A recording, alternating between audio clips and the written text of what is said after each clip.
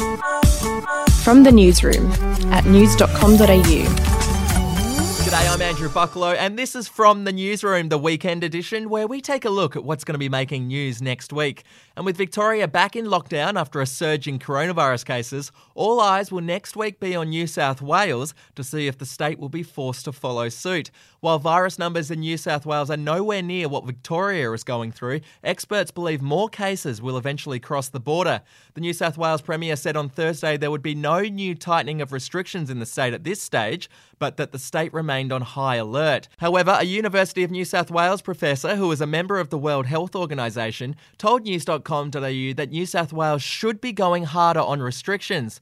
Professor McLaws said New South Wales should go back a step and not allow large public gatherings and not reintroduce the use of large sporting venues without a limit on the size of the crowd. Also next week, Ghislaine Maxwell is set to make her first court appearance.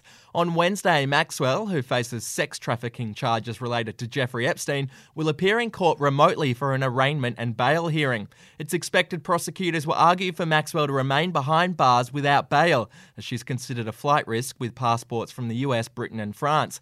Maxwell remains in a detention centre in Brooklyn. She is considered such a strong suicide risk that she's been made to wear paper clothes and sleep on paper sheets in prison. We'll be back in just a moment. Hey, I'm Felicity Harley and I host Healthyish, where we chat to experts, influencers and people in the know from around the globe to arm you with the knowledge to make healthier decisions for your mind, body and soul. I think if we're going to be focusing on health, like sleep is probably the biggest component of that. I think sleep is the cornerstone. Like choose the harder option, because I've never woken up and gone, I regret that run that I went at 4 a.m. I've never done that. Search for Healthyish and Extra Healthyish wherever you get your podcasts.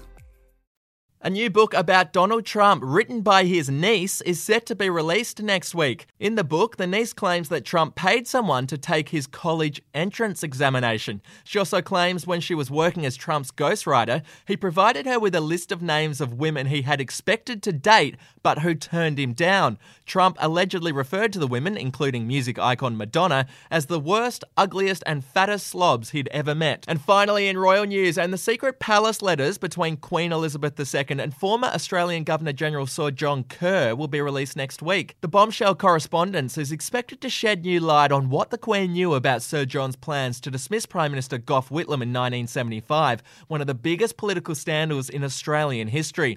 After a lengthy legal battle, the National Archives of Australia have announced that 6 files containing 212 letters will be made public on Tuesday.